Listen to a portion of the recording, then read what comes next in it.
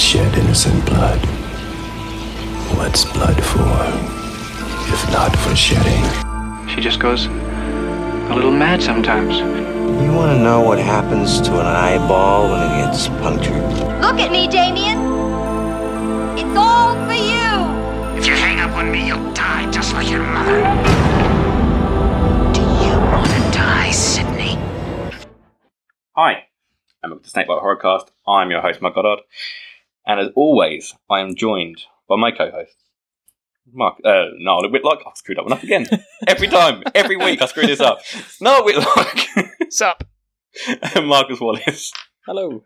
Guys, it's a special episode this week. We actually have guests. People that actually want to join us on the podcast. Well, That's cool. them, right?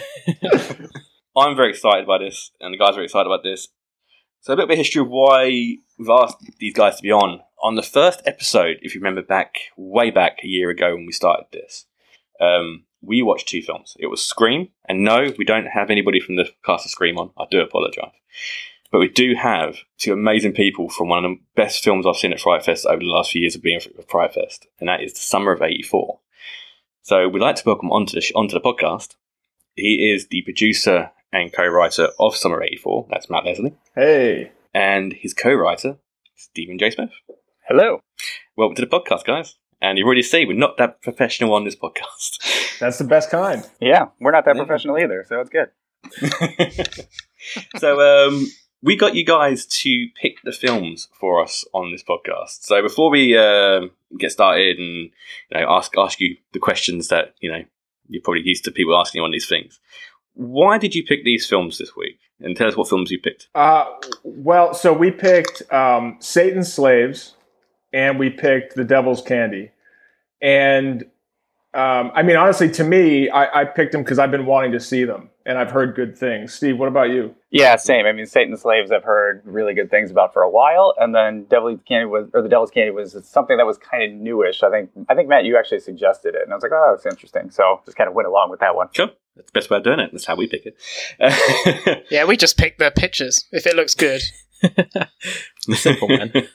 Pretty picture. He's a good poster. I'll get you. Yep. So guys, tell us a bit about yourself. So if I start with Matt first, tell us a bit about yourself and your history of horror, and why you're a fan of horror. Sure.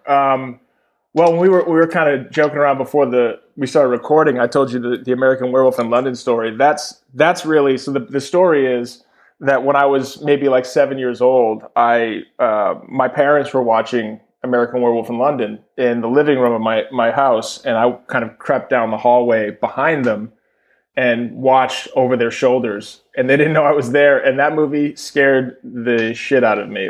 Just for years, I was just terrified of werewolves, and I still am. And no, it's but it was just such a good movie, and it just hooked me into horror, because of how it made me feel. There's just something so cool about how horror makes you feel. And so for me, that's kind of what got me into it. And what about you, Steve? Yeah, I came into horror actually from the literate side, I guess. I read a lot of horror when I was younger, but I wasn't allowed to watch horror until I was 12 or 13, I think, or something like that. So horror movies were the VHS boxes in the video store that were just the coolest boxes in the video store, but you were terrified of what was on the back. That's what it was for me for a long time. But I liked scary stories to read in the dark and all that kind of stuff. And then I came to it, basically a friend wanted to go see Scream.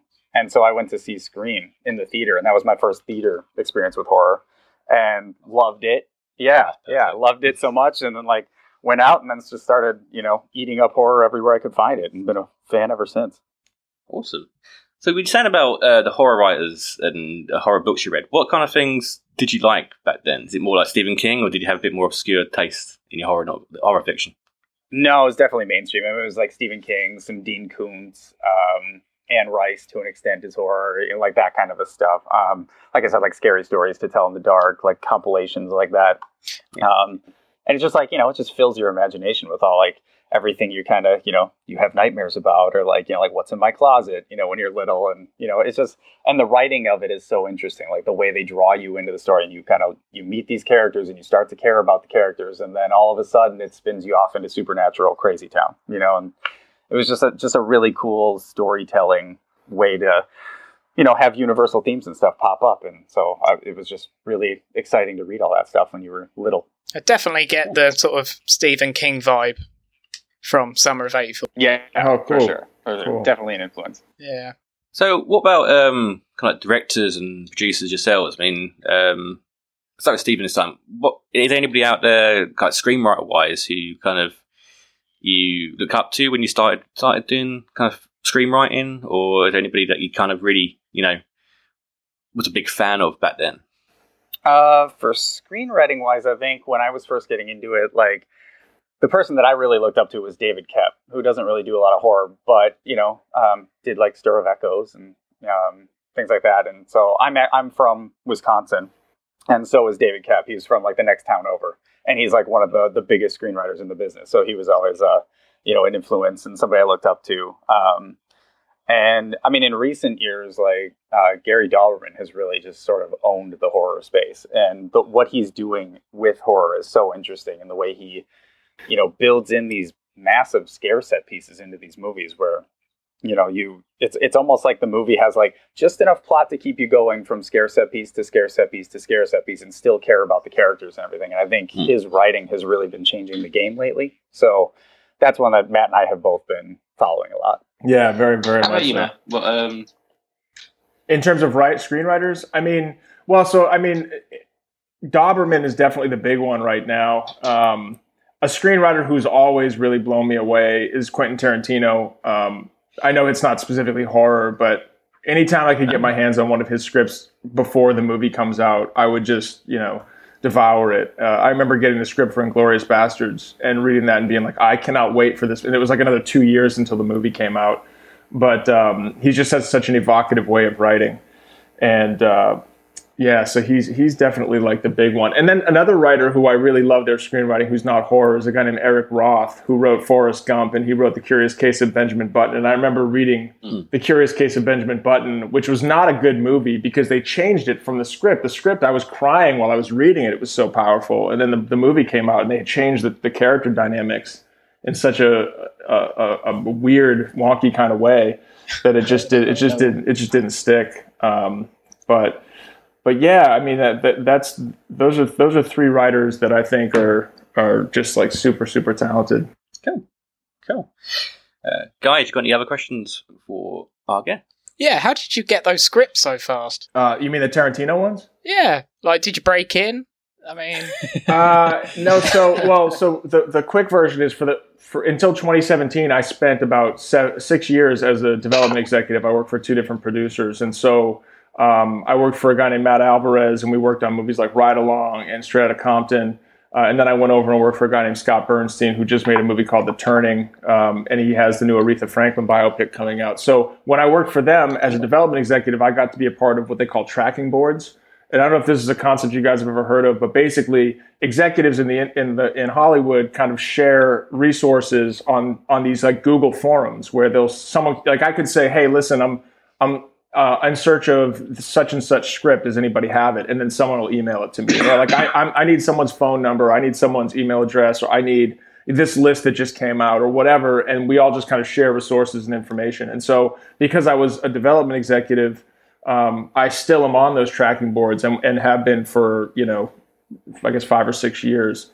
So it enables you to have access to things that the average person can't find, which is really, really helpful. I mean, even to this day, Steve and I will be like, oh, like shit, that like there's a movie that just sold at Sundance called The Night House, and it was like sold for like $12 million or something. And then I was like, we have to read that script, and I was able to get it through the resources on the tracking board through different contacts. So it's a really helpful thing that I'm thankful I can still tap into. sounds like a really cool thing to be a part of. It is. It's great. Yeah, it's very, very helpful, and it's really good for building relationships with other people in the business too. So it's a very fortuitous thing that I got to be a part of that. We need to get on this. When Marcus makes his new movie. Yeah, no, you don't. Yeah, if you're a producer, they get you on there too. So you can be a development executive, you can be a producer, you can be a manager, an agent. Each tracking board kind of is different. Like some are just for development executives, some are just for assistants who work for producers, some are just for agents, some are just for managers. So it's like it just depends. And there's actually a ton of them out there. So I'm on like 5 of them. So it's really because of the diversity of those, you can find pretty much anything. Wow, very cool. Marcus, Fun fact of the day. any questions? Just got one real quick. What got you both? What sort of time did you both start writing? Like, what made you both think this is what you wanted to do, and made you just go on from there? Yeah, this is Steve. I came from a visual background, so I started off wanting to be an animator, and I went to college to be an animator. But part of that is you have to do like years and years and years of just kind of like still lifes and, that kind of stuff. And it was just getting really boring doing the same type of like, draw this vase, now draw that vase, like that kind of stuff. And so I took an elective class in creative writing. And when I was in there, my professor just basically said, like, your writing style is so crazy visual because you're coming from an art background. And he's like, it's so good. Your writing's great, but it's very, very visual. And, I think you should be a writer. And I loved having more control over the content of what I was doing and being able to build out full worlds instead of just a single image. And so I pursued fiction writing for a little bit. But then when I got done with college, I just sort of had this revelation of like, oh, well, visual writing. I've loved movies forever. Movies are visual. It also needs a screenwriter. And so I kind of came to it through that angle and just put everything together that I loved, and then moved to LA right after college and I was in the UCLA program for a year to learn how to do screenwriting formatting, and haven't stopped since then. Damn. How many years ago was that, Steve? I was in the UCLA program fall of 2003 to spring of 2004. So it's been a minute. Damn, you got me beat. I've been screenwriting since 2007. So that explains why you're so much better at than me. You son of a bitch. No, I got into it in 2007. I was living in New York City, and I had a friend who, at the time, I had a website design company, and I've always been a writer, and I was writing white papers and stuff for my website design company, and like about website tech and all that stuff. This is before Squarespace and Wix made it so easy for everybody to just build their own site.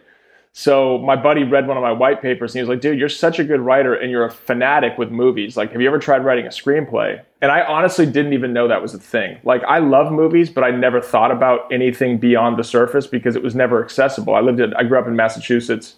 It was never something that I was ever going to be able to do. Well, what is I going to, So when he said that to me, he recommended that book, Story by Robert McKee. And I read that book in like a weekend and was just flummoxed and felt like I could never do it. And then I went like a month later to see Robert McKee's workshop in New York City, which was awesome, but also terrifying because Robert McKee, I don't know how much you guys know about that guy, but he's kind of like, there's a character in the movie adaptation based on him. He's this very curmudgeonly, older kind of screenwriting guru who basically says, you're an idiot, you can't do this, don't try to do this. But if you're going to try to do this, here's how you're supposed to do it, but you're going to fuck it up, so don't try to do this. Like that's basically the prevailing attitude of his whole seminar and stuff. And so I read that book and I was like, man, this is just too hard. I don't think I can ever do it. And then I found that book, Save the Cat, by Blake Snyder. Yeah, and I read that book and I was like, well, I think I can do this. And that kind of helped me. And then I went and I was a part of a different workshop. I moved to LA. I'd still been screenwriting. I moved to LA. My wife got a job in LA. So we're in LA and it felt all the closer. And I ended up going to a writing workshop that was on the Fox lot. And Blake Snyder was a guest. This is, by the way, like a month before he died. So I got to meet him and hang out with him before he passed. And he was just such a good dude and such like a bright just soul. You can just tell he loves movies. And but anyway, Save the Cat really is what kind of made it feel like it was accessible and doable. And from there, I met Steve at a screenwriting workshop in Silver Lake in California here in LA. And the two of us were kind of the only two in the class who we felt like I remember thinking he's the only one in here who has any idea what he's doing. And I think he kind of felt a little bit maybe the same way. And, I think I was more green than he was. He was already pretty polished. Like the shit that he would bring into that workshop, I was like, damn, this is like really good. Oh. And the guy who was teaching the workshop, really, really nice guy. But I think he kind of was like, I don't know if I can teach this kid anything, so me and Steve just kind of would, we got along really well. And then I kept seeing him at what I call like the underbelly of screenwriting in LA, because there's all these predatory, I call them predatory. I don't think they intentionally are like, I'm going to like just get money out of people, but like people who don't have any real business teaching screenwriting or, things like that, who like charge you money to do their like weekend seminar or to like buy their instructional book on how to write and I kept seeing him at all the same stuff, like the Screenwriting Expo, which is this massive thing in downtown LA. I'd bump into him there and like, I just kept seeing him everywhere. And then, Steve, what was it? That was when Writers Boot Camp happened and you ended up moving away? We did this 2-year program called Writers Boot Camp that was based in Santa Monica. And we signed up for it independently and then ended up being put into the same class. And it's like, I don't know, what was it, like 10 to 12 people, something like that, Matt, each class? Yeah. And so it was kind of like the same setup. Like you learn a little bit of a new way to break down screenplay structure. And then you're expected to write screenplays while you're in there and bring in pages for the class to read. And, kind of carried on from that group that we were in prior, where it was like, Matt and I were just like, damn, like, this guy can write, and we kept talking about maybe trying to write something together one day. And it just didn't happen while you're in there. And in the middle of that 2-year program was when the Great Recession hit in America and everything was tanking. And I actually had to move out of state for work, to find work. And so it kind of seemed like maybe everything was over. But then I found this contest online that was called the Scriptathon, which no longer exists, unfortunately. But it was write a script in 30 days or less. And that's what you were judged on. So I called Matt and I said, hey, I found this thing, like 30 days or less. Like, let's write one together. Let's just come up with something that, is an easy thing to crank out. And let's just try it and see if we can work together. And we did it. And we ended up winning the entire contest out of like 1,500 entries. Wow. So yeah, thanks. So yes. That's kind of amazing that you two ended up in the same sort of group time and time again. And without that happening, we probably wouldn't have Summer of '84. Yeah. Honestly, I don't think it would have, because I still at the time was feeling very much like, I don't know that I can do this. And then when I met Steve and the two of us combined forces on that script for that contest, it was a rom-com, like a male lead rom-com that Steve had a concept for. And working with him, I found that like I'm really good at coming up with ideas when I have a sounding board. So when I'm talking to Steve on the phone, I have a lot of ideas. When I'm solitary staring at my computer, I have much harder time doing that. And so I've found, for me, working with Steve allows me to open up my creative mind in a way that I have a really hard time tapping into when I'm alone. And so I don't even know that I would have necessarily kept trying to screenwrite if it weren't for the partnership with Steve, because I just didn't really feel like I was doing it well enough. So I think that's definitely true. Yeah, and I don't think for my end that I would have any of the success that I have so far yet without Matt, because I think we're kind of like a dynamic duo. Like Matt said, we're really good at throwing ideas at each other, and I think we're both really good at taking the other person's idea and sort of yes and sort of how they do in improv, and just building on it until you get something that's really cool and is going to excite people. And then obviously Matt, is super, super connected everywhere and a really great networker. And I'm more of the quiet, stay in the corner and observe the room kind of person. And so I think the combination of those two forces is really powerful for us. Yeah. Well, it seems to have paid off so far.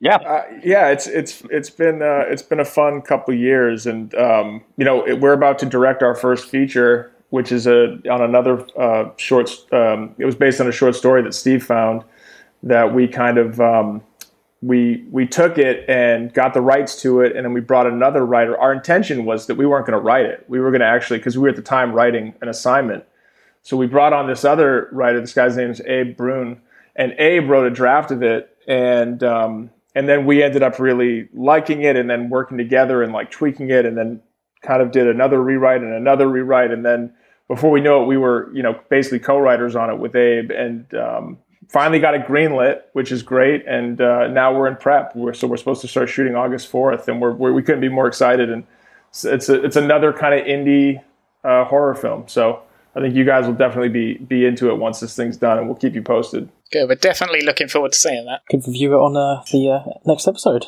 Well, when that comes out. They got to make it first, Marcus. Yeah. Oh, I know what I meant. Calm down. I want it now. I'm too eager. Right, so let's kick into the first film.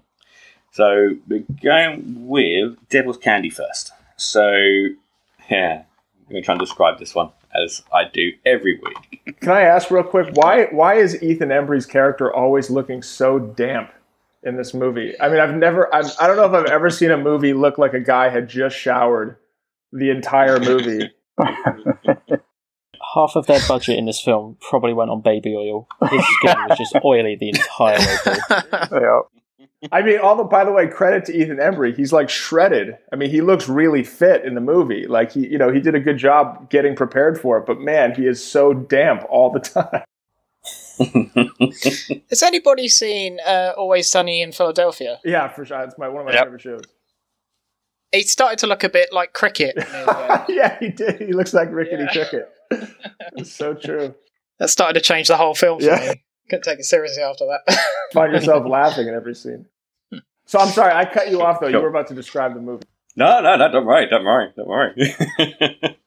The boys always cut me off anyway, it's fine. Don't know what you're on about. Cool. So, Devil's Candy, quick blurb. Right, so it revolves around a family who move into a new home. That home, they find out 2 people have died inside the home. On a side note of this, at the same time, we have a guy playing a heavy metal guitar, trying to drown out voices in his head. We find out this is the son of the people who were living inside the house. Who died? Yeah, they died. Yeah. So they went over the house. He's still hearing the noises, the voices, but on the other side, Ethan Embry's character, Jesse, is also hearing voices. It's helping him do his art, and he's basically drawing dark imagery. His daughter seems to be kind of the main focus of these drawings, and she is meant to be this kind of catalyst in a way of what's going on, and we get the guy. If it's Ray, is it Ray, the guy who breaks into the house? I'm not too sure on the name of the character. I'm not sure that's. I think it is Ray. Yeah, it's Ray. Yeah, I think it's called Ray. Yeah. So Ray just basically wants to get her, saying that she's special, and basically he's gonna kill her. We know this. And yeah, so it's kind of like a two-way devil thing, really. It's like her father Jesse is kind of premonitioning it through artwork, while Ray is trying to outlive it. I probably butchered that. That's I think you did a pretty good job. Is this spoilers? Like, we can say whatever? Oh yeah, you can spoil the hell out of this. Okay. So I think for me, this is a really cool stylistic movie. Like I think the setup of this guy who's just really creepy, who is hearing the voice of the devil, and that voice is telling him to kill children, is a really disturbing kind of conceit, right? And then throwing in the heavy metal, which, by the way, heavy metal, like, I can't listen to heavy metal because it just gives me pure anxiety. So that's, like, it's very grating to me. So when I hear the whole movie, whenever that would play, it would really, like, it helped me get to the place where I was like, this is really, there's a lot of dread building here. But I have such a confusion, like, I didn't understand what was going on. So yeah, let me try to work this through. So I wrote this down. I wanted to read. So there's a suggestion that Ethan Embry's character is essentially making a deal with the devil so that he can basically, like, paint better, right? Like he's, or no, I'm sorry. The devil, he's hearing these voices, and suddenly he can paint like he's never painted before, right? Suddenly he's like channeling true art through his paintbrush, and then suddenly there's an agent or a manager of some kind, played by the great, I think his name's Tony Amendola. He's just like one of those classic character actors. and that guy wants to represent him. And it's played almost to suggest that Amendola is perhaps the devil, and there was like he's trying to make a deal with Ethan Embry's character through this glass of whiskey. And if Ethan Embry would drink the glass of, or maybe it was scotch, I think, Scotch whiskey. And so if Ethan drinks this scotch, then the deal is sealed. Like, I felt like that was the breaking point of the movie. Like, if he drank that, then his daughter was definitely going to die, but he doesn't drink it, right?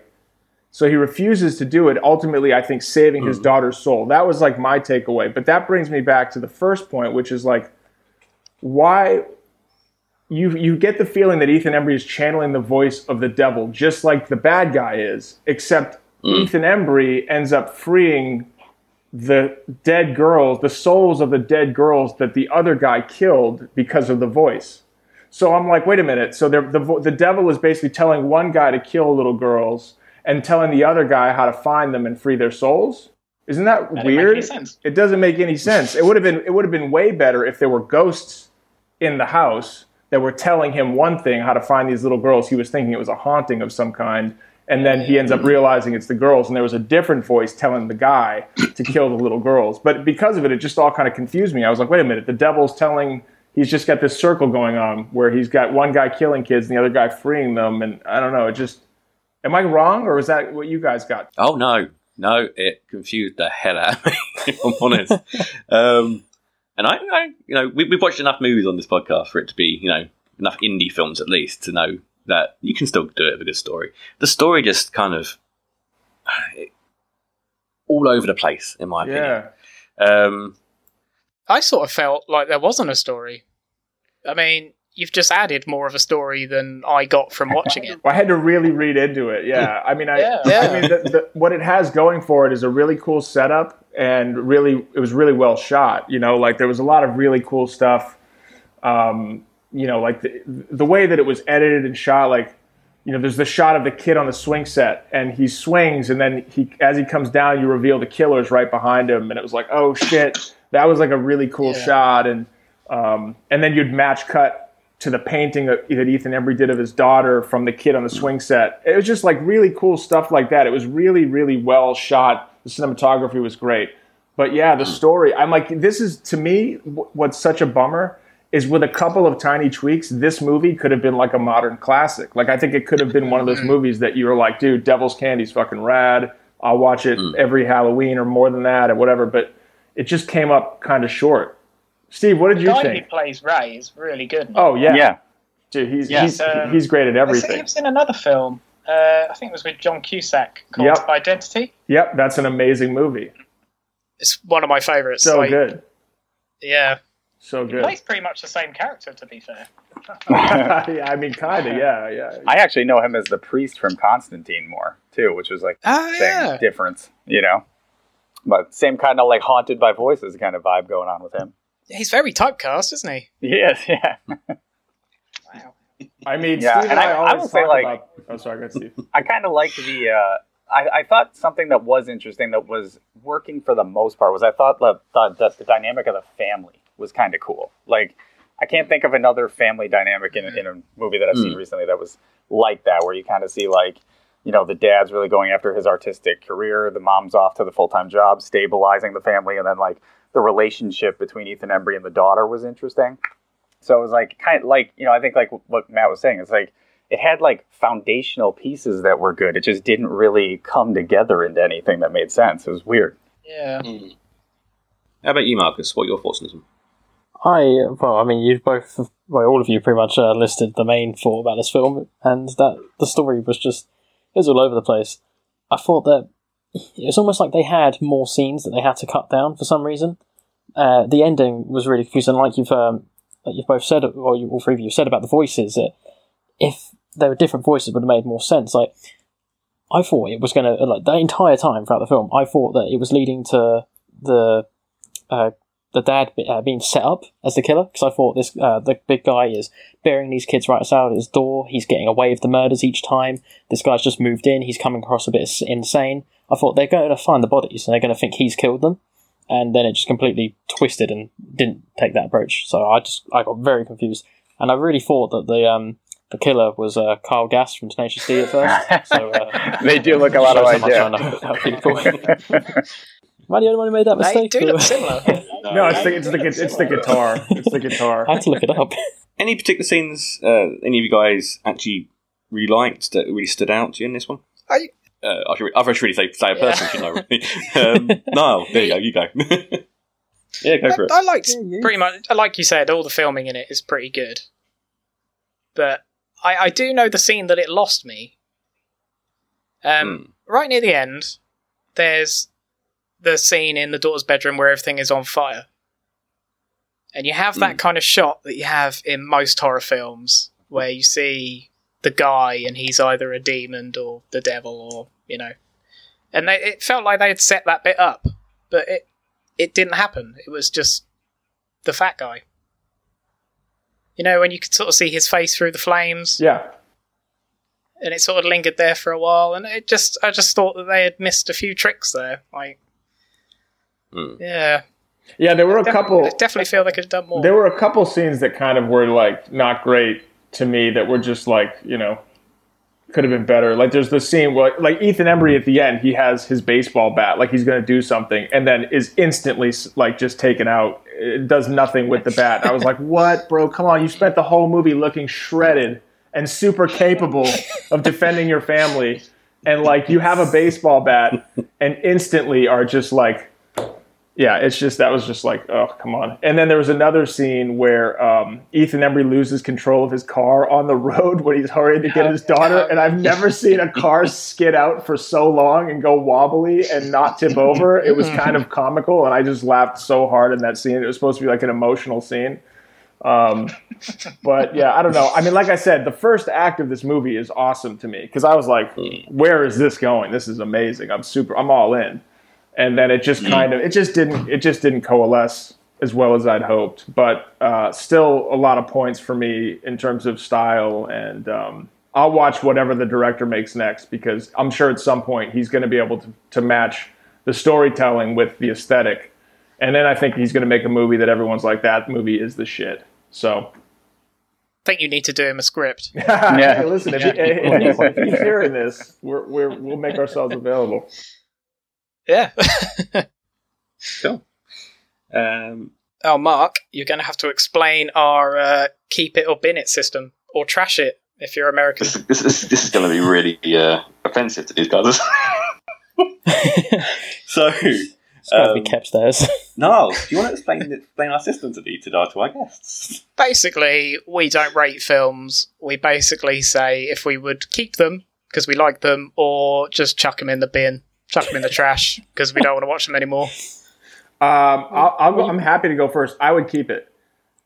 I will fully watch this one again because there's a lot of stuff that I did like about it, despite the fact that the story kind of fell apart. I feel like the story, like it's almost like I fill in the gaps of the problems in my head so that it was better than it was, because I'm like, well, all you got to do is change it from Ethan Embry hearing the devil's voice to he's hearing something else. And then the devil comes and offers him a glass of scotch and to sign him as his agent, and he turns it down. And then the voices continue to tell him to find these girls. Like, to me, there was like a version of this that was so subtly different that it would have been a lot better. That like it's forgivable. So I'll totally watch this again at some point. I like that. I wish I was like that. I wish I could watch something that was terrible. I'm not saying this is terrible, but I can't watch something that was terrible and then just make up a better story. That's definitely a skill. So that's 2 keeps. Yeah, I'll keep. I'll go with the keep too. This is Steve. Yeah, I think like it hit, like Matt said, like every time that I watch something that's like this, it's like it's close, like it's in ways like certain scenes are inspiring. So like, you know, like as a writer, you can, you know, like I was saying, like the family dynamic is interesting. So maybe that's something that's like a nugget of that can come out in something that you're working on, and you know, and yeah, and stylistically it was just neat. So I don't know that I'll like rush to watch it again, but I think it's cool that it exists, and so I'll keep it. Yeah, I agree. Cool. No, keep up in it. I'm going to keep it. It's not my favourite, but I didn't hate it. I quite enjoyed watching it, to be honest. I liked all the characters. Okay. Yeah, I just think they just didn't go very far with it. And you know what else too? It's like when next time you're cold and it's like the winter, just put it on and you'll see Ethan Embry and you'll feel like you're sweating too. So there's always that. And Marcus. I feel like I'd be a prick if I binned it now. I probably would keep it, but only just though, because the camera angles are amazing. The scene, especially when it kept flicking back and forth almost straight away to him painting, to blood, they were all executed really well. It's just the story was left so much to the imagination that I feel like if you didn't have a creative mind, the story's just going to look shit. But yeah, no, it was a good film. And yeah, naturally, who wouldn't want to see Ethan all oiled up? So there you go. Additional new session now, Marcus. Nah, Chris Evans. we got away from Chris Evans. Oh, I don't want to be the prick and say, yeah. That's two people now who've said, I don't want to be the prick and say that I do. Yeah, we know how you really feel. Basically, Right? I've said it already. We've got at least two people trashing it, but they're being kind right now. It has good moments. And This is like the politician's answer. Go outside, like don't it? go outside. Well, Stay indoors, don't go indoors. There's parts of it I like. I just think due to the story just being all over the shop, the visuals just didn't save it enough. Even though I loved the visuals of the painting, even the final scenes in the fire, I quite liked that scene in general. But I'm gonna have to bin it, guys. I'm sorry, but it's just due to the story alone and the kind of just being all over the place. I can't keep this one, unfortunately. God, Mark, you're such a prick. Yeah, I know. I am such a prick. Before we go into the second film, are you guys happy to ask some questions about Summer of '84? Yeah, for sure. Make them quick. I'm just going to ask the big one. I'm going to ask it straight out. Yeah. Are you going to make a sequel? Well, I mean, so the answer is no, and it's not because we wouldn't want to. It's because indie film doesn't really support sequels because there's no money. Like our movie was a really small movie; it never really got a proper theatrical release. We were on I think 100 screens for the first 2 weeks after release, which is we were excited about because people could see our movie in theaters, but there's no box office numbers to support a sequel. Like sequels always come down to making financial sense. That's all anyone cares about on the business side of film. And if you don't really get a theatrical release, then you didn't make enough money to really justify a sequel. So in general, you can pretty much assume that any movie that didn't get into theaters is not going to have a sequel. Like that's pretty. So yeah. We would love. I mean, we wrote it to be a standalone. To be completely honest with you, but we also were like. It's a very fertile world that we love talking about and thinking about. And we've even considered doing it like as a graphic novel sequel or something like that, just as like because a graphic novel is not going to be as expensive and we can still tell like a broader, expansive story that is, I think maybe cooler that a sequel would need to be, but I don't know, Steve. That'd be very cool. Yeah, I mean, it could be fun, right? Steve, what do you think? I mean, everything you said, yeah. Basically, we've talked about it. We've even thought about like, is there like any sort of like series potential, like any other format that we could do that might get a green light. But as of right now, there's no plans to sequelize. It's just left in your head what happens to Mackie and Davey as they go on. Okay, I have a follow-up question. Unofficially, between you two, and you don't have to tell us, do you know what happens in the sequel? Like, in your brains? I think we've talked about it enough that like we have a fairly good idea of what we would do if we could figure out just how to deliver it. Yeah. Why don't you give them the quick pitch just so that it's like, at least then it's out there. People can know where our heads are at. Oh, we can keep it or bin it. I like this. Well, the quick pitch was that I don't know what details are going to be off, obviously, but the quick pitch is the idea that like there would be some time that passes, and then Davey has basically spent his life obsessed with looking over his shoulder. When is he going to come back? Is he going to come back? Living in fear, and we talked about the sequel would be when Davey is older now. and he has a kid who is coming to a certain age. And then that's when Mackie decides to come back and actually torture Davy double again by going after the kid rather than Davy. Ooh, that's super smart. I definitely like the idea of that. Right, we're pitching it to Netflix. Cool. Marcus, any questions for the guys? Oh, I do have some questions. First one's just quite a simple one. How long did this take you both to write? It was actually really quick. So in general, our process was fairly quick, but I think like Matt kind of kicked around the idea, and Matt, you can talk about that in a second, like where it came from if you want. And then we outlined it in just a couple weeks, and then I think the first draft of the script probably took us like 2 months max to do, and then just a little quick polish, and I think we were good to go and kind of showing it around after about 3 months. Yep. Wow. Yep. Pretty cool. Yeah. Yeah, I mean, it's funny, like this is probably like almost a year before Stranger Things came out. So that when that trailer came out, that really took the wind out of our sails because we were in the process of showing it around.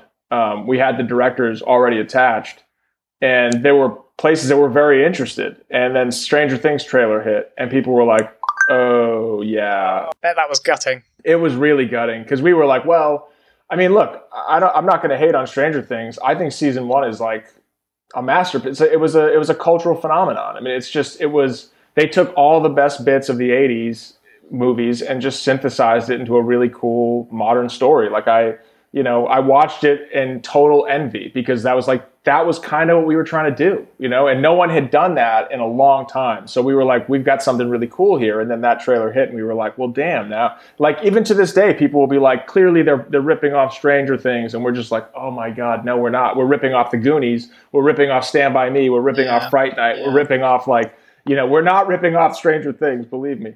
But I get where that comes from. There's a little bitterness, but it's like very, very minor because at the end of the day, we still got the movie made. We're proud of it. I think that we think the directors did an awesome job, putting on screen. The shout out to RKSS, who their other movie Turbo Kid is also a really cool, fun movie. I've heard so many good things about that film. Yeah, it's and I think they'll be directing another movie soon. So yeah, they're great. But yeah, it was a fun one to be a part of. We shot it in Vancouver, and it was just a blast. So it was cool. Very cool. There was actually a scene in Summer of '84 which I noticed. Speaking of Turbo Kid, when Davey cleans his closet, just before finding the walkie-talkies, you actually see one of the little figurines. Yep. Mm-hmm. Yep, you do. Mm-hmm. Yeah, there's a lot of Easter eggs in that movie that we were like, because we were all just geeks of various movies. Like, some of you guys might have spotted when they're in the treehouse, they're drinking McCready's Irish whiskey, which is obviously a shout out to The Thing, and there's just stuff like that throughout. There's like, we even had at the bowling alley exterior, there's a sign for a Chinese food restaurant that is like a throwback, a call out to Big Trouble in Little China, called the Pork Chop Express. And like, there's just tons of stuff like that are just buried throughout the movie. And it was just a fun thing to do. And I think the coolest one that we're most stoked about is Steve and I wrote a TV pilot called Polybius based on an urban legend from the 80s about an arcade cabinet that could control your mind. And so we had our production designer in the bowling alley. We had 3 arcade machines, and one of them was just a blank arcade machine that they found somewhere. And we were like, why don't we turn that into a Polybius cabinet? Because there's like some artwork online that is like what that cabinet supposedly looked like. So we turned it into a Polybius cabinet and said it was out of order, and that's in the background of the bowling alley scene, which is. So yeah, there's just a lot of stuff in there. Cool. By the way, if you don't know Polybius, Google it. It's fascinating. That's what I'll be doing tonight. Got some homework. Yeah. I do actually have a quick question following up on a point Stephen made earlier about making it into a series. Is that is making Summer of '84 into a series something that you both thought of before? Because I felt there was so much detail into this film there. It could have very easily been split up, and you could have explained certain bits a lot more. Even had spin-off stories about the characters' home life. All the things behind everyone's closed doors. Is that something that you both considered doing? Or?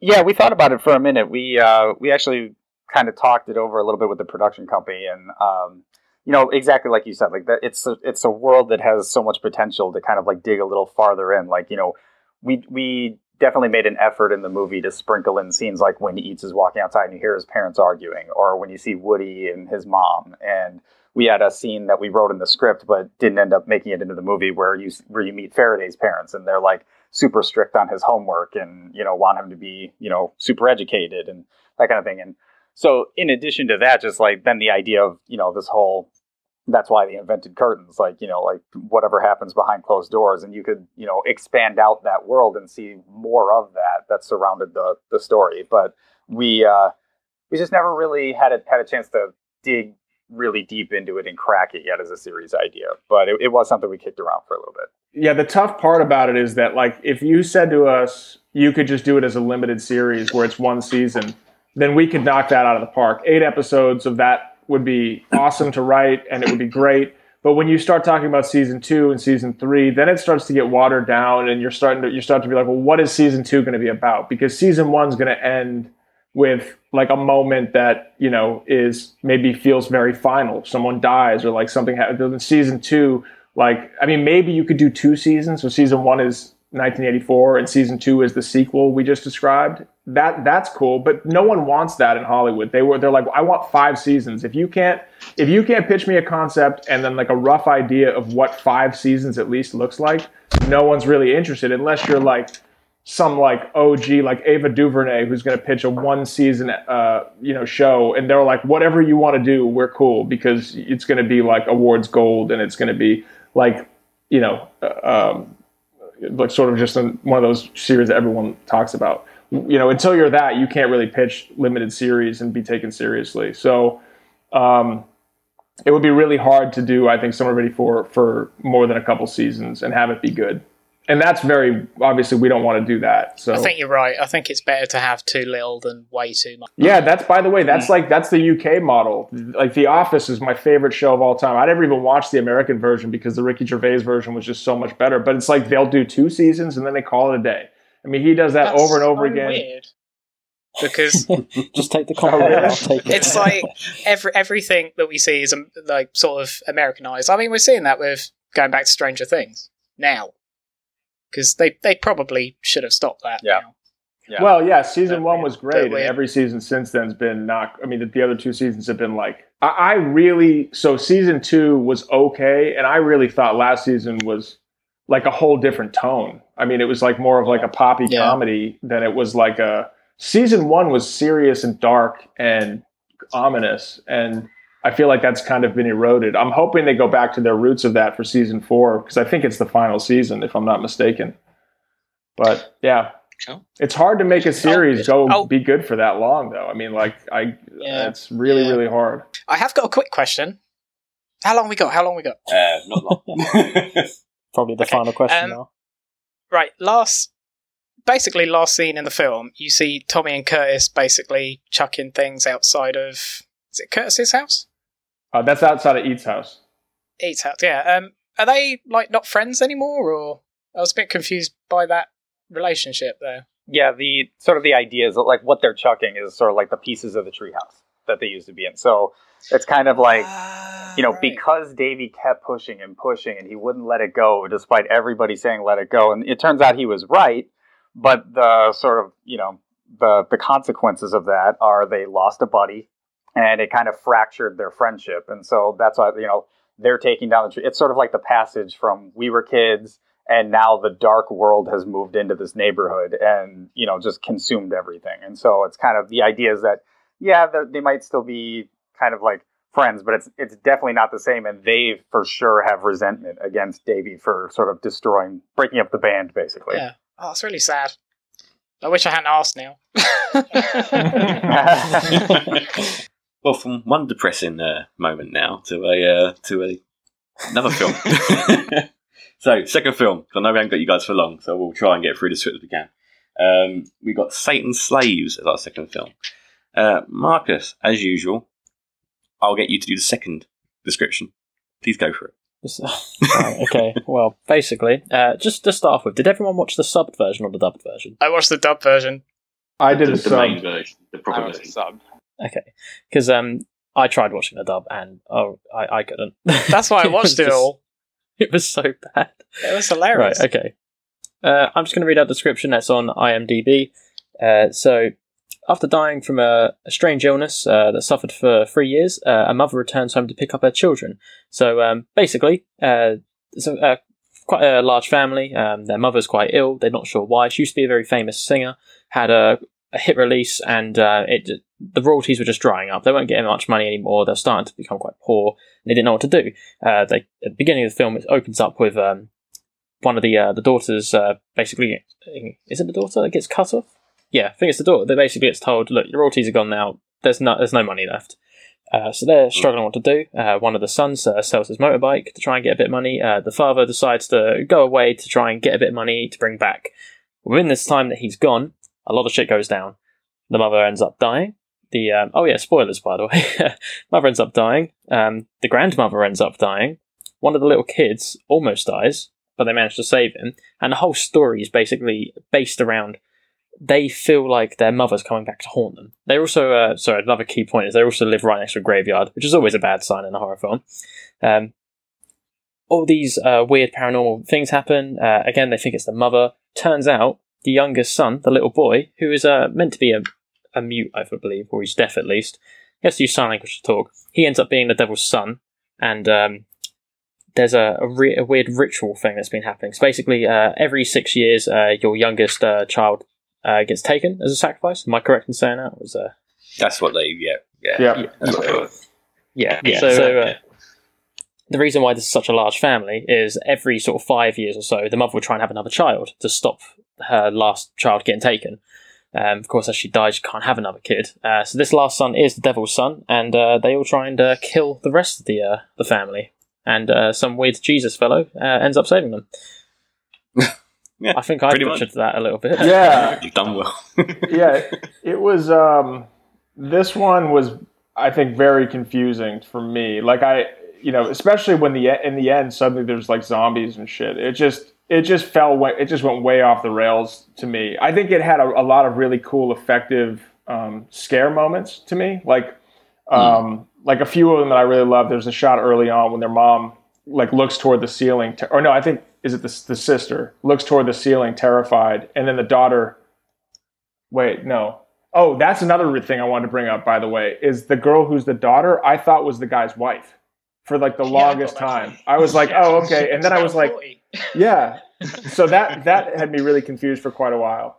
But the shot is that when their mom is. She looks toward the ceiling, terrified, and then the daughter looks up, and nothing is there. The shot just lingers, for a really long amount of time. I thought that was a really effective choice, and had me, kind of gave me goosebumps. There was another one where the two youngest boys throw the sheet into the air, and it lands on a spirit that you couldn't see prior. I thought that was a really dope moment, and I think the most effective, kind of chilling moment to me was the bell, The 16-year-old son hears it after his mom has died. It was the bell that his mom always rang when she needed help, right? And so the mom just died, and the kid's bummed out, and all of a sudden he hears the bell, and he's like, "What?" So he goes walking up there and opens the door, flips on the light, and he hears the bell again, and the camera whip pans over, and we see the bell fall from the bed onto the floor. I mean, that was such a great effective thing. But then I don't know. I think after the midpoint for me, it just kind of all really fell apart. What did you guys think? Yeah, definitely. Going back to the scary scenes. There's a really good bit where the two boys are about to go to sleep, and the child who's dead is Ian. He turns around and looks at the other character, and he sort of puts his hand up, and you can see the shadow of a sort of monsters, a zombie hand, in the shadow. That bit was really cool for me. Didn't notice that bit. Oh, go back and watch it. It's creepy as anything. I really liked that bit. But yeah, that was about it, I think. Wasn't a fan, I think. There's literally a rip-off of The Ring in here, scene for scene. I've written in my notes in here, the well. The mother looks like she's obviously gone to the Ring school of open mouth. Yeah. I think they must have been watching that film. Well, also the way that the siblings learn about the evil spirits is kind of lame. A magazine article written by some guy Yeah. And then the guy writes another article revising the rules at the end, and that's kind of like, and he's just this weird guy who lives in an apartment building. I don't know, that there was a lot of little things like that that just compounded for me that I was just like, I mean, I like the setup. It's the same it's the Conjuring setup. The dad's got to leave to go make money, and the family's alone, and shit starts going haywire. Like, that's a really good setup, right? Like, they're alone, and they've got to figure it out. So I at points thought, more to get near the end, that the dad was going to be actually like the cult leader or part of the cult or something.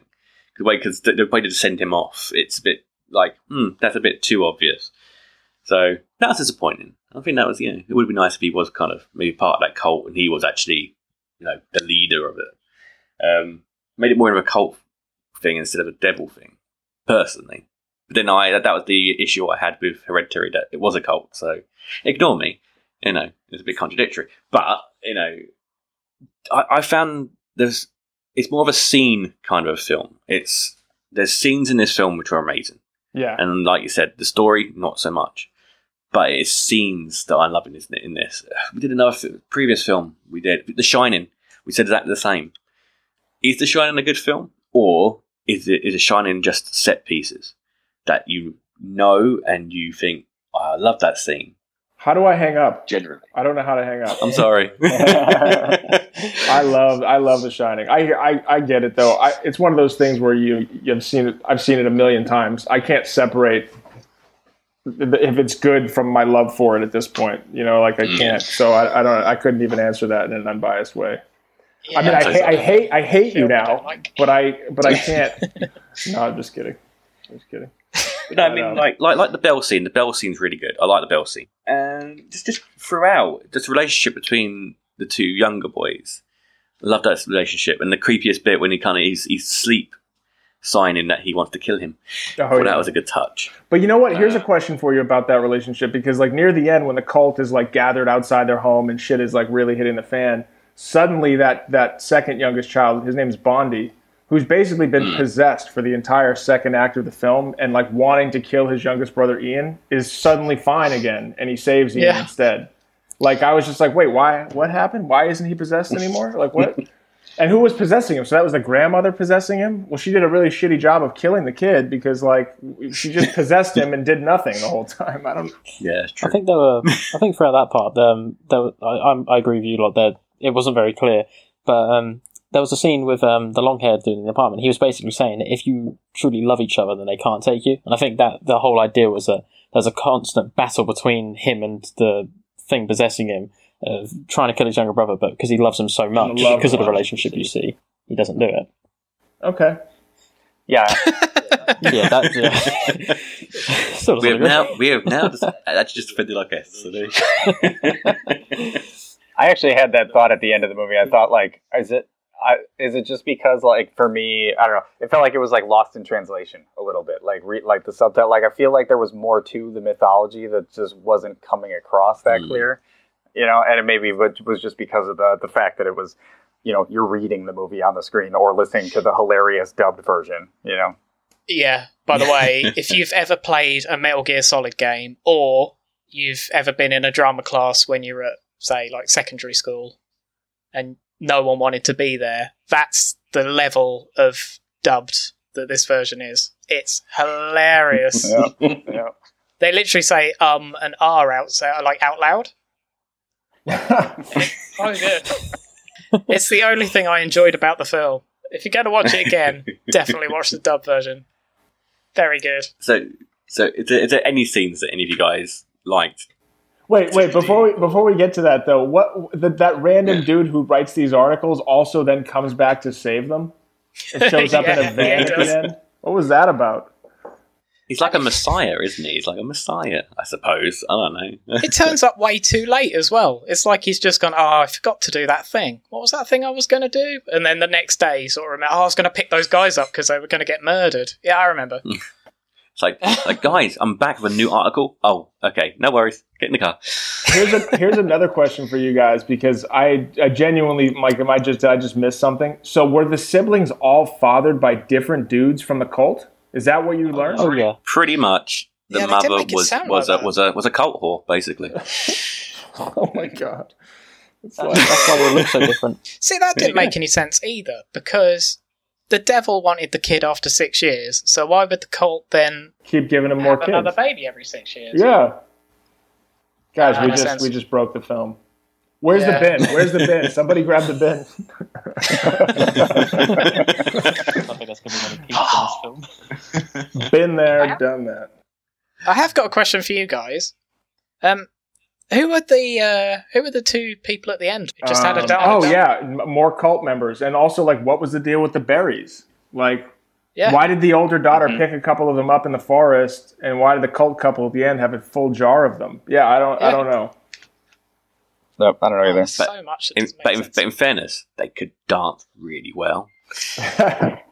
I genuinely, guys, like I have to say, this was a big disappointment for me because I'd been looking forward to this movie for months. Like I remember when it first showed up on Shudder, people were like, "Yo, Satan's Slaves is so good," and I remember being like, "I have to watch that." And for whatever reason, it just took me a really long time. But I was so excited that we were finally doing it, and I'm kind of a little bit baffled. Like I really do like though that it revolves around a culture and religion that we don't see much of in movies in America. Like I think that's really awesome, and I want to see more stories like that. But I don't know. I think part of the issue is that when it comes from a different culture, some of the sensibilities don't overlap. Like I have a really hard time watching like Japanese horror, for example, because I just don't.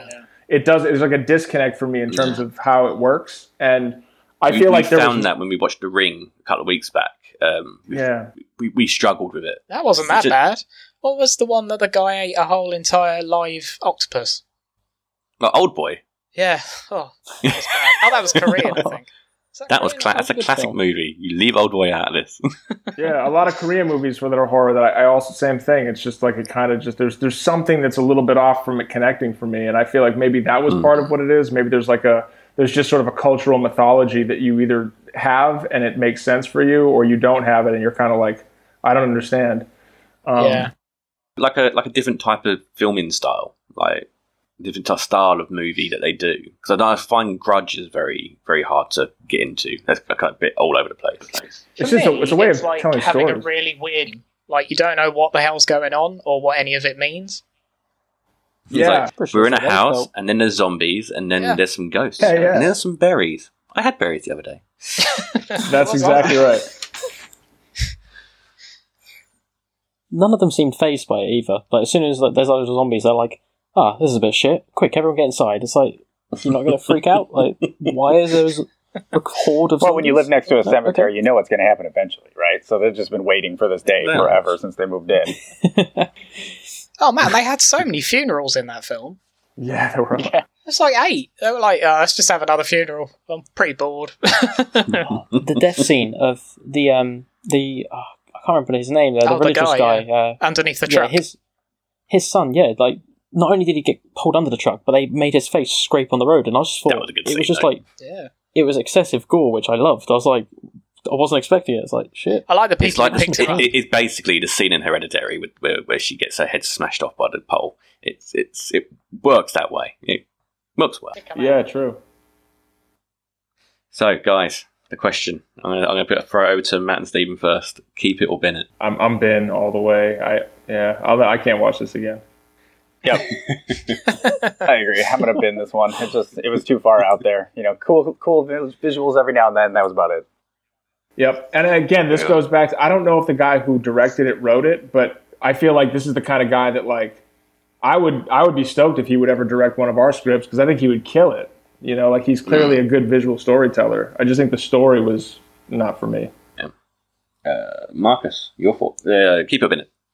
Oh, definitely bin it. Although I am tempted to watch the dub version at some point. Definitely do. Make it into a drink. Make it into a drinking game. Every time the bell rings, take a sip or something. No, every time they say "dude," because they say "dude" a lot. Dude. Yeah. And Niall, I'm assuming you're going to. I'm going to keep it. No, I'm not. I'm going to definitely bin it. Madman. Although it's Hellraiser 2 all over again. That was a work of art. Yeah. So it's the perfection, but there we go. It's not as good as Climax. Anyway, carry on. Oh yeah, got a bit of Climax. Keep it up in it. Not the action. That's your turn, Mark. What are you doing? Oh, it's my turn. I know. There you go. Bennett. Again, it's just I can't contradict myself on story and the visuals. Visuals, I loved. I think the visuals in this was amazing. The jump scares were brilliant, but the story didn't make sense. And as much as the visuals almost saved it for me, I have to bin it. Yeah. So, Mark, let me ask you this: Did you bin The Shining? I did. So, thank you for joining us. You'd have to watch the episode. No, that right. In my defense, I said visually it was very good, but I kind of enjoyed the Simpsons parody a bit better. Anyway, Okay, all right. So 2 out of 3 binning. Yeah. Person, yeah, I don't know. It's a good film in points. Anyway. The Shining has one good scene in it. This is going to be really controversial. I've said it before. But the scene when he's writing the script in the big dining room and his wife comes in and basically has a go in and then he tries to kill her. As you do. That scene is amazing. If you can't appreciate the scene where Scatman Crothers is in Florida on his bed looking at pictures of beautiful black women with afros, and if you can't appreciate that scene, man, I don't know. Scatman Crothers is the shit. I wish that dude was still alive because I would put him in anything I did. That's the thing. The acting is really good in it. Anyway, I'm not going to defend my bin. I'm sorry. Yeah, what's done is done, I'm afraid. We can't unbin. Wait, did one of you not bin it? Did one of you keep it? Or did all 3 of you guys bin it? Me and Mark kept it, I'm pretty sure. Yeah, I think it was just Mark who binned it. Yeah. Don't you lie. I kept Hellraiser. Defend me. Oh, did we actually all... We didn't all bin The Shining, surely? No, I'm pretty sure we... I thought me and you kept it now, didn't we? I definitely binned it, Marcus. I'm not even I'm not even joking around with that. It was a long time ago. I'm assuming Marcus said keep. Well, we can't all love every movie. The book was much better. Yeah, I like the book. I think that's The why I book's was really so good. hurt by it, because I know Stephen King really didn't like the film. Mm-hmm. Just felt hurt by it, I think. I love the music for The Shining. It's just so calming and smooth. So, guys, I know you've got to shoot off because you got some important film-related bits to do. So, I'll say to you now, thank you for joining us. Is there anything you guys want to plug? I don't know. Steve, you got anything? Well, I mean, we talked about The Knocking already, so we're going to be directing that, and that'll be cool. And fingers crossed, our Polybius, Seer pilot gets picked up, and that's kind of it for right now that we can talk about, I think. Yeah, thanks for having us on. Yeah, for sure. No worries. Again, Very glad to have you. Thanks for I have one quick question. It's all right. We'll go ahead, Quickly. Marcus. Sorry, I forgot to ask this earlier. It's about summer of '84. I can't remember the girl's name, but the girl and Davy, do they get together in the potential sequel that you two wanted to write? What do you think, Matt? No, I mean, so for us in this one, she never really took it seriously. Like, there was a scene that was in the script that got cut from the movie where it's sort of when Davy's at the bowling alley, he basically goes into the bathroom, and then as he's coming out, Nikki kind of corners him and it's just like, yeah, I know you spy on me, you little perv, like, and it ends up being like this really terrifying moment for him. And then she's like, what's your problem? Why are you doing that? Like, and he basically like can barely say it, but he gets out the words, because I think you're kind of perfect, or some version of that. And she softens. So that sort of sets the trajectory of their relationship, where you realize they know each other. She used to babysit him, and she knows that he spies on her occasionally, and she really doesn't like it. But then when he says that, she kind of softens, and then she realizes that, like, this is like, he like adores her and like looks up to her. So while she's going through this really traumatic thing in her personal life, where her parents are getting divorced, and the sort of found the bedrock of her life is kind of crumbling. She's got this kid next door who, like, she can't do anything wrong in his eyes, and I think she really is. She needs that kind of a feeling. Is where we were coming from. So she never really took it seriously romantically. She was just kind of like, she liked the attention that she wasn't getting from her family and from the rest of her life, and and then it kind of grows into a friendship when she realizes that like he really cares. And so for us, that was that relationship. Because I know a lot of people were like, oh, what, dude, like she would never hook up with him. And we were like, well, that's not really what we were going for. And I think if that other scene had been in the movie, it would have been a little bit more clear, but we ended up having to cut it for runtime. But in a sequel, I don't know, man, I'd be open to it. I think that there's a world where like they're years later, that could be the case. Like if that were the case though, then it would have to be their kid that is the one that Mackie's coming after. So they already got together at some point. And, I think that'd probably be like a fan favorite choice. I'd be open to it. What about you, Steve? Yeah, everything you said. I think it would be interesting to explore that angle. Like just kind of after everything they went through together, and the breakdown of the neighborhood and stuff. Like now the context is a little different. So yeah, what does that look like years later? Like that'd be interesting to think about and toy with. Oh, I don't know how you guys feel about that, but I really want this to happen now. Can we get like just a crowdfunding page? Yeah, let's do it. We'll get a graphic novel done. I definitely want to see that. That would be amazing. But cool. I'll wrap this up because I know you guys are shooting off. I know I'm looking at the time and I'm panicking for you. Again, thank you for joining us. It's been really amazing having you on. Shame the films weren't as good as we all wanted it to be, but they were fun. Bins all around. But yeah, again, thank you so much, and we look forward to the next film that you guys are going to be doing. Yeah, thank you. Thank you, guys. Thanks. All right, cool. Take care. Great. So that was our guest for the week. That was Matt Leslie and Stephen Smith, who are the co-writers, and one of them was the producer of Summer of '84. Lovely couple of chaps. It was lovely, wasn't it? It was actually, we behaved ourselves for a change, which is actually... I didn't swear. Oh my God. Me and Marcus swore. Nah, I don't swear. Nah. I'm too innocent. Do you know what? I'm going to carry on. This is the new me. Give him a beer and this change. I've literally got some gin in my hand. Literally. I was going to say, he'd be tingly all over otherwise. In the corner room crying. Let's do the outro, guys. It's meant to be an outro, shit. As always, you can catch me over on Snakebite Horror, over on Twitter, Snakebite Vault over on Letterboxd, and Snakebite Horror over on Instagram. You can also catch up with all the up-to-date reviews and trailers over on snakebitehorror.co.uk, Franchise Players Podcast over on our feed as well. We've got a really cool episode coming up with Baby Dark from the Don't Point Your Horror at Me podcast, where we jump straight into our new series of Child's Play because we couldn't be bothered to do the reboot of The Omen. And as always, thank you for listening to the podcast. I have been joined, as always, by Niall Whitlock. That's me. Bye. And Marcus Wallace. Toodle-oodle.